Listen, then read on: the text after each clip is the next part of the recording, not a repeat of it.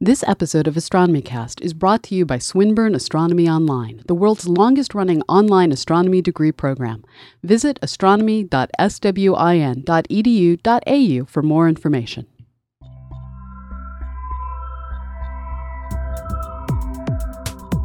AstronomyCast, episode 302 for Monday, April 15th, 2013. Planetary Motion in the Sky. Welcome to AstronomyCast, our weekly facts-based journey through the cosmos, where we help you understand not only what we know, but how we know what we know. My name is Fraser Cain. I'm the publisher of Universe Today, and with me is Dr. Pamela Gay, a professor at Southern Illinois University, Edwardsville, and the director of CosmoQuest. Hey, Pamela, how you doing? I'm doing well. Almost got hit by a hurricane. Not a hurricane. Wish it was a hurricane. Almost got hit by a tornado on Friday night. Yeah. That was interesting, but things are better now. Good. Yeah, that sounds like it was it was pretty scary there for a little while. Yeah, don't drive into a funnel cloud. Okay, that's good advice. That's news you can use. So we've got sort of an epic thing coming up. We do. On June 15th, 16th, we are going to take our funding into our own hands and take a page from the Jerry Lewis Telethon playbook. And A Skeptic's Guide to the Universe. Well, them too. Yeah.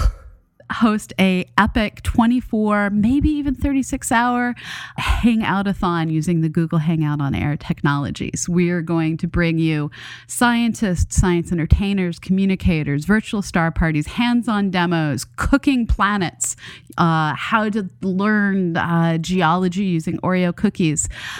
It's going to be science, more science, and the goal is to try and raise the funding necessary to keep CosmoQuest going throughout the current funding, hold and stoppage and sequestration and everything else that's currently going on in science funding. Right. We're not going to let a stupid sequestration keep us down. No, failure is not an option. We shall fund public engagement in science. Okay. So where can people find out more about what we've got planned? We have an event page set up on Google+, and we are going to be posting details on cosmoquest.org/blog. We're going to be doing that this evening, June 2nd. Okay, great. And we'll be mentioning this more in the next few episodes as we record. So, okay, awesome. All right, let's get rolling. This episode of AstronomyCast is brought to you by Eighth Light Inc. Eighth Light is an agile software development company. They craft beautiful applications that are durable and reliable. Eighth Light provides disciplined software leadership on demand and shares its expertise to make your project better. For more information, visit them online at www.eighthlight.com. Just remember, that's www.thedigit8thlight.com. Drop them a note. Eighth Light. Software is their craft. So even the ancient astronomers knew there was something different about the planets. Unlike the rest of the stars, the planets move across the sky, backwards and forwards, round and round. It wasn't until Copernicus that we finally had a modern notion of what exactly is going on. Now, Pamela, it's been a really crazy week, so I'm guessing that Mercury's in retrograde? Yeah, I don't care what Mercury's doing. All right, that was an astrology joke.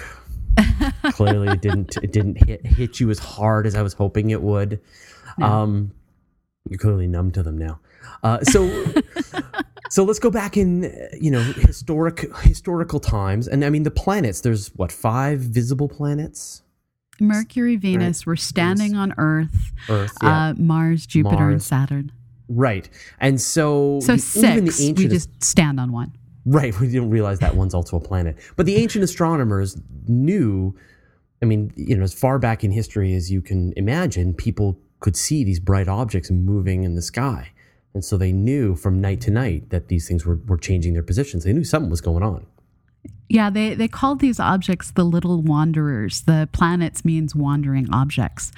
And what they noticed that stood out so much is the planets appeared to move relative to the background stars, which appeared to be fixed in the celestial sphere. So they kept trying to figure out what was going on. For a while, Venus and Mercury were two separate objects, one in the morning, one in the evening. They tried to figure out how to configure the solar system.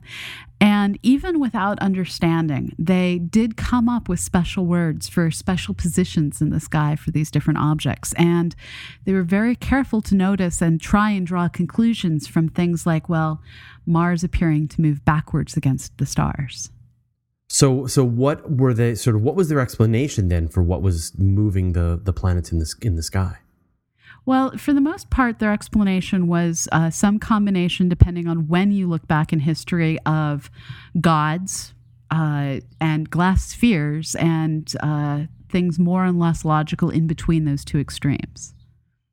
And as you said, they all, in many cases, they gave them the names of the gods. They had these, the chariots carrying them across the sky, or, right. Various turtles. Gods, turtles, all the way down, those turtles. And that was the part that was quite interesting to me, that they used to think Venus was these two separate objects. You mentioned that sometimes you'd see it in the morning and sometimes you'd see it at night. With the outer planets, with Mars, Jupiter, and Saturn, you can watch them over time as they get closer and closer and closer to the sun, come out the other side. They move in predictable ways. And because of this gradual motion relative to the background stars, it was easy to see that this was continually the same object. But with Venus and Mercury, they'd have these elliptical paths through the sky, or snake-like paths through the sky, as they got watched night after night after night. And because their periods are so short, it was hard to recognize that the morning star was becoming the evening star throughout the orbits. It was just two different snakes showing their path through the heavens. But they're never at the same time. It's like Superman and Clark Kent. Exactly, right. Exactly. Right, okay. So then you mentioned that they started to come up with these names. So what are some of the names that they did come up with? Well, for instance, you have, as you already teased, retrograde motion. And so normally we talk about stars moving in we talk about planets moving in prograde motion. This is where they appear to be moving in the same direction that the stars generally move, coming up in the east and moving slowly towards the west. And everything was creeping in the same direction. But occasionally, as our orbit catches up and passes one of the outer planets, this difference in motion between the catching up and then the going past will cause those outer planets to appear to suddenly move backwards, to appear to move west to east relative to the background stars. And what's kind of fun is to grab an astrologer and ask them to explain what is physically happening when Mercury is in retrograde. And they don't necessarily understand this physical motion, and that it's just an appearance, not that Mercury suddenly stopped and reversed its actual direction in orbit. But this is just an illusion of things moving past one another. But you can imagine that from our perspective, right, but way back in the day, it really did feel like the entire universe was orbiting around the Earth, that we were the center of the universe, and the stars kept going around and around, and the planets made this journey. I mean, it really took a leap of logic for Copernicus to shift it so that that the Earth was just another planet and that we were going around the sun like the rest of the planets. The real issue was one of understanding distance. We're used to things nearby. When you move your perspective, they seem to move relative to even further objects. So, for instance, if you hold your thumb up and switch between looking at it with left eye and right eye, you'll see the background appear to move relative to your thumb. And there was an expectation that if the Earth was going around the sun, then how is it that the stars wouldn't appear to change in position radically, perhaps even, as the Earth went from one side of the sun to the other? The expected change in position was something that people thought could be seen with the eye. And since we don't see that expected change, well, it must be that everything's going around the Earth, so you don't have what we call a parallax effect.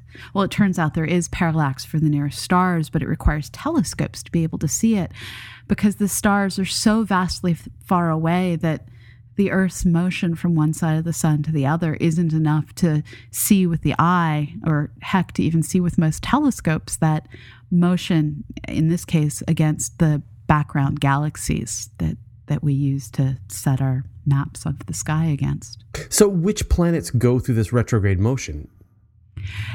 The typical retrograde that we think about in astronomy, where we see a planet appear to back up and then move forward, we only get that effect for the outer planets, so Mars, Jupiter, Saturn.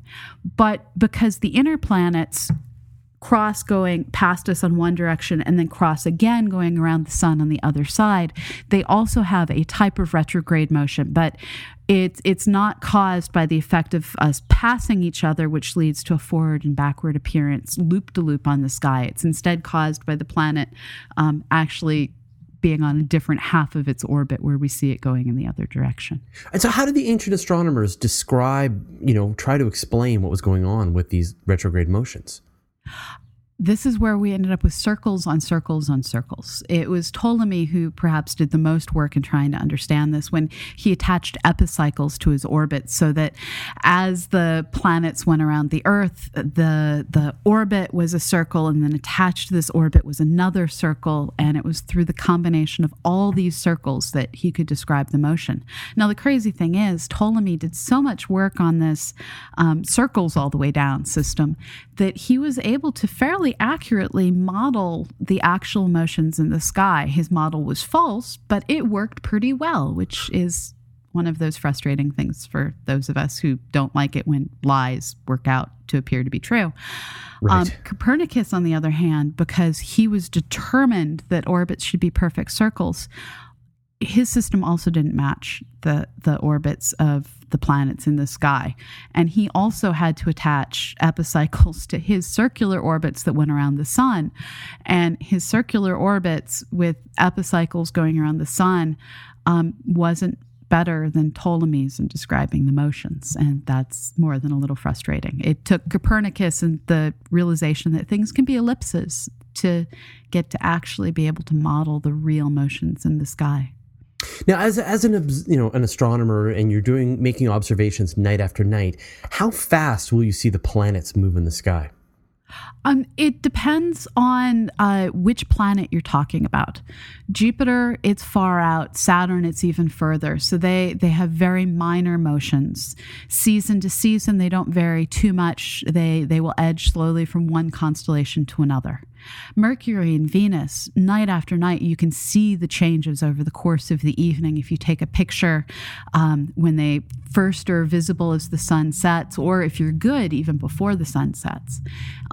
And then you'll be able to measure them to be in a different place in a photograph by the time they set a few hours later, when they're at their highest point above the horizon. I always think it's funny when people, like on Twitter, they'll note, like, what's that really bright star beside the moon? I never noticed it before. It's not a star. Right. It's, but Yeah. I mean, it's just like there's so much wrong in that comment, right? Because it's not a star. It's obviously a planet. It's probably Venus, maybe Jupiter. But the moon moves in the sky and Venus moves in the sky. Yeah. And so, the fact that you're seeing this configuration of the moon and Venus in the sky at this time, is something that happens every couple of months. So, Right. So that's the reason you never noticed it before, is because it wasn't there. And some of the really neat configurations are actually pretty rare. One of my favorite configurations is when you have the crescent moon setting on the horizon so that it looks like the mouth of a smiley face. You can occasionally, as in every few hundred years, get it lined up so that you have Venus and Jupiter appearing like two lopsided eyes up above the smiling face. Right. So you can get all sorts of neat alignments. Every year it seems like we'll end up with Venus and some planet near a crescent or a full moon, and everyone drags their cameras out. You and I are guilty of Yes.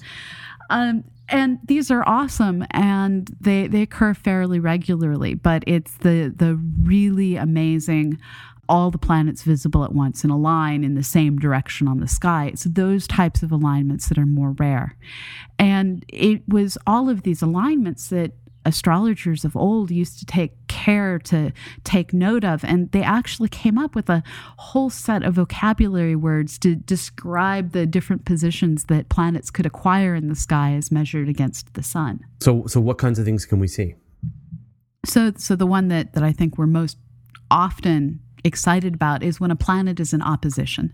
This is when you can draw a straight line from the sun through the Earth out toward that other planet, be it Mars, Jupiter, Saturn. Uranus is one that you can only see with a telescope generally.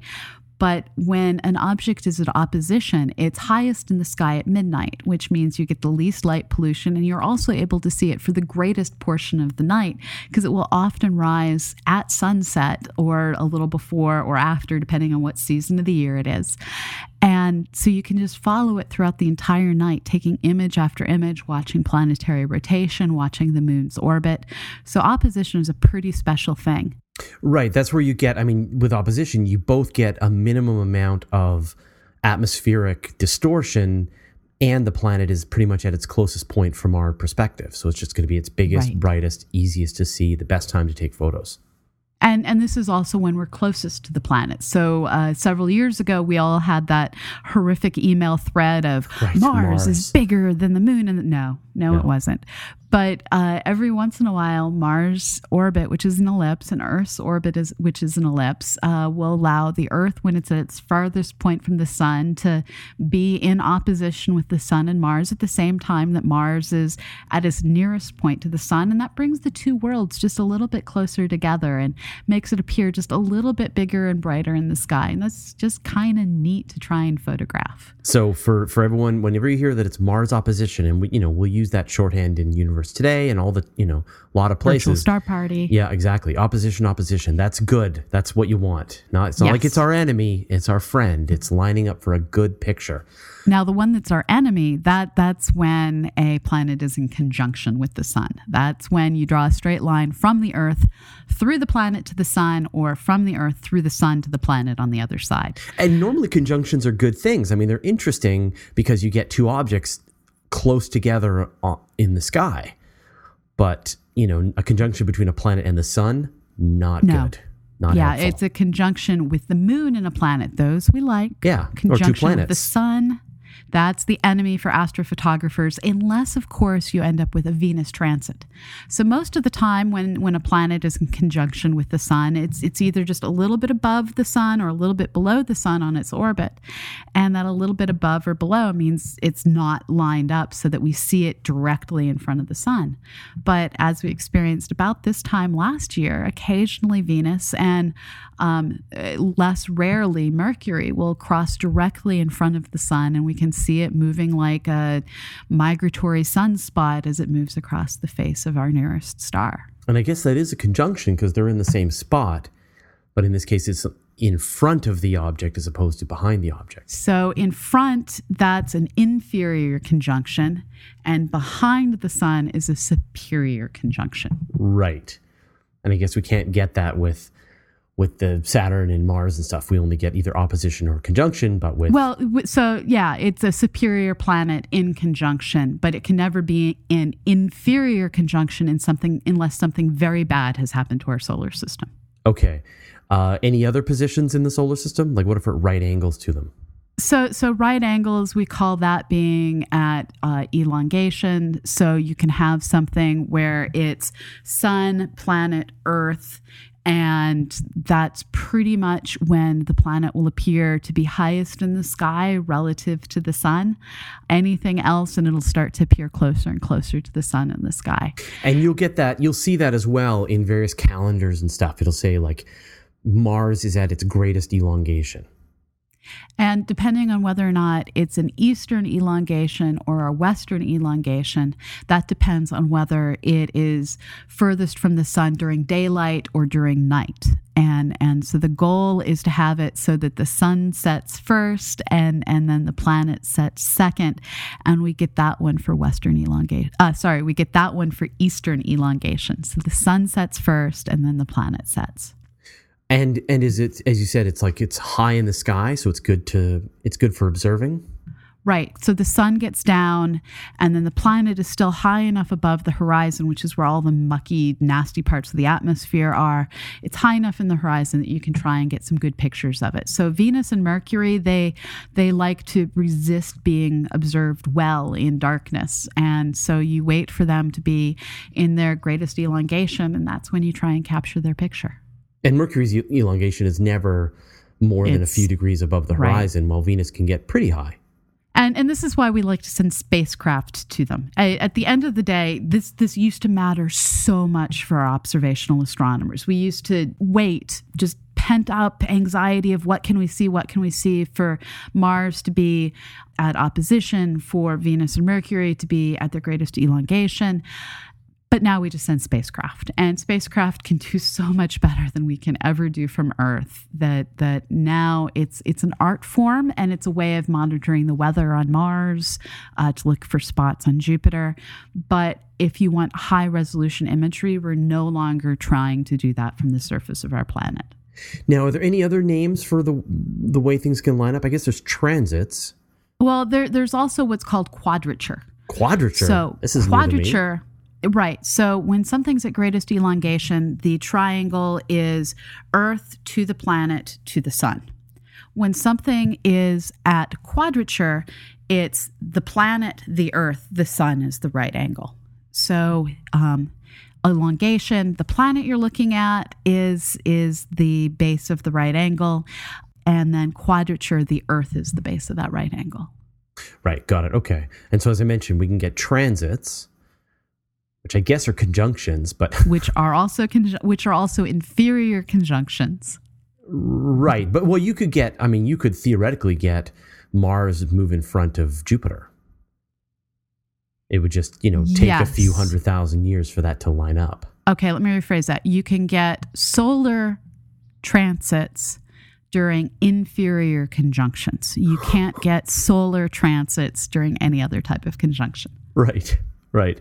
There's a page, I think it's on Wikipedia, where they predict these really extreme conjunctions that you might be able to see. And you can play with stellarium if you're very diligent to find all of these different alignments.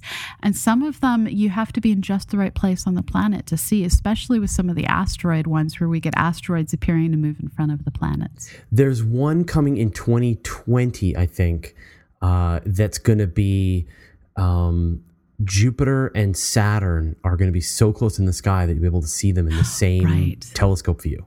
Yeah, that one's going to be kind of awesome. That's going to lead to some really great astrophotography. Yeah. I'm hoping that the whole planet has good weather on top of the land masses. It can rain out at sea, but we want good weather on the land masses. I'm already gearing up the reporting team for this. It's going to be amazing.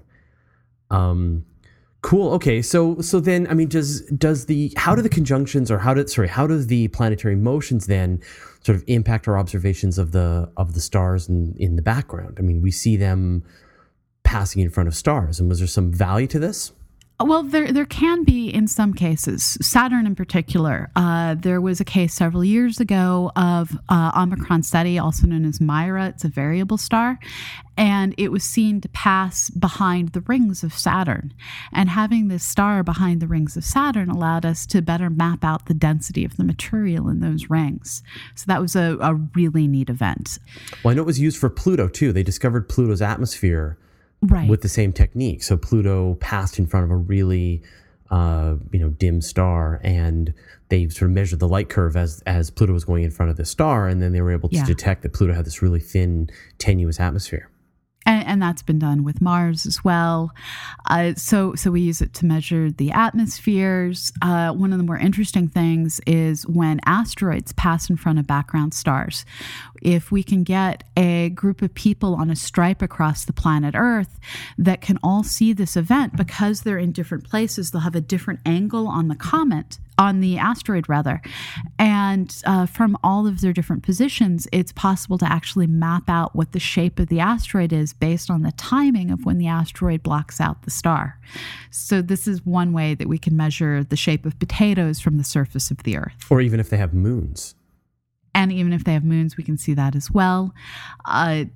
other interesting things that have been done. There was research a few years ago that looked at Jupiter when it passed into the same field of view as several background quasars. And work was done to see if we could see how Jupiter's gravity would bend the light from the quasars. The hope was that we'd be able to measure the speed of gravity, and the results weren't good enough to do that. But it was still a really neat experiment of being able to see directly that gravity does bend light in all the different colors. Right. Now, what impact do these planetary motions have on the kind of the math for space scientists, for mission planners trying to send spacecraft to these planets? It's got to be mind-bendingly complicated. It's not mind-bendingly complicated. Folks like Newton were able to do it by hand, and that's kind of awesome to think about. And yeah, they were but able Newton was very special. He was very special, but he didn't have a computer. Right. And there were actually a whole lot of different people who worked to figure this stuff out by hand. It's how we were able to predict, or not we, but how people in the past were able to predict the position of Uranus based on some of the issues that they were seeing. So we can see directly how the planets affect one another within our solar system. And as mission planners work to calculate out the optimal energy saving, gravity assist orbits for spacecraft, they have to take into account pretty much all the rocks, all the gas bodies that are going to get interacted with. And I actually saw a science fair student do this without a computer. So yes, it's mind-numbingly steps. It's not mind-boggling. It's just mind-numbing. Yeah, that's the direction I'm going to go. You can do it. Right. Any of you can do it if you sit there long enough. It's just tedious work. Or you just use the really cool solar system simulator from NASA. Stellarium. Or that Stellarium. Also. Yeah. Which will, but there's a great simulator from NASA that lets you like see any spacecraft from any location. Eyes on the solar system. Yeah. Backwards and forwards in Doug time. Ellis's work. Yeah, it's just fantastic. And, you can see it's just running this full-on simulation of every object in the solar system and all of their interactions. But in the future, it's kind of difficult to map this out far enough into the future, right? The chaos starts to build up. It's one of those problems that you do have to solve it in steps. You figure out at this time interval, where is everything? Okay, in this time interval, where is everything? And every one of these different calculations introduces a little bit of uncertainty, and that uncertainty adds up over time. This is why when we talk about the potential of asteroids hitting the Earth, we deal with probabilities, we deal with likelihoods, but we don't deal with certainties. There are errors in our calculations that we have to take into account. And when I say error, I don't mean that we make mistakes. I mean that when we make measurements, we're not 100% certain of the shapes and the colors of the asteroids, and both the shape and the color affects how they're going to orbit over time. Right. And then as you try to make these calculations farther and farther into the future, the errors just pile up. The unknowns just pile up until you really have no way to know where things are going to be in the future. And there's crazy things like if you, for instance, have something nice and shiny get revealed when a comet melts off part of its darker charcoal-covered surface, that nice bright place, it's going to interact with sunlight in a different way than darker surfaces, and that will change the orbit. So there's so many different things to take into consideration. It all just adds up through the millennia. Yeah. Well, thank you very much, Pamela, and we'll talk to you next week. It's been my pleasure. Thank you. Thanks for listening to AstronomyCast, a nonprofit resource provided by Astrosphere New Media Association, Fraser, Cain, and Dr. Pamela Gay. You can find show notes and transcripts for every episode at astronomycast.com. You can email us at info@astronomycast.com. Tweet us at AstronomyCast. Like us on Facebook or circle us on Google+. We record our show live on Google+, every Monday at 12 p.m. Pacific, 3 p.m. Eastern, or 2000 Greenwich Mean Time. If you missed the live event, you can always catch up over at cosmoquest.org. If you enjoy AstronomyCast, why not give us a donation? It helps us pay for bandwidth, transcripts, and show notes. Just click the donate link on the website. All donations are tax-deductible for U.S. residents. You can support the show for free, too. Write a review or recommend us to your friends. Every little bit helps. Click Support the Show on our website to see some suggestions. To subscribe to the show, point your podcatching software at astronomycast.com/podcast.xml or subscribe directly from iTunes. Our music is provided by Travis Searle, and the show is edited by Preston Gibson.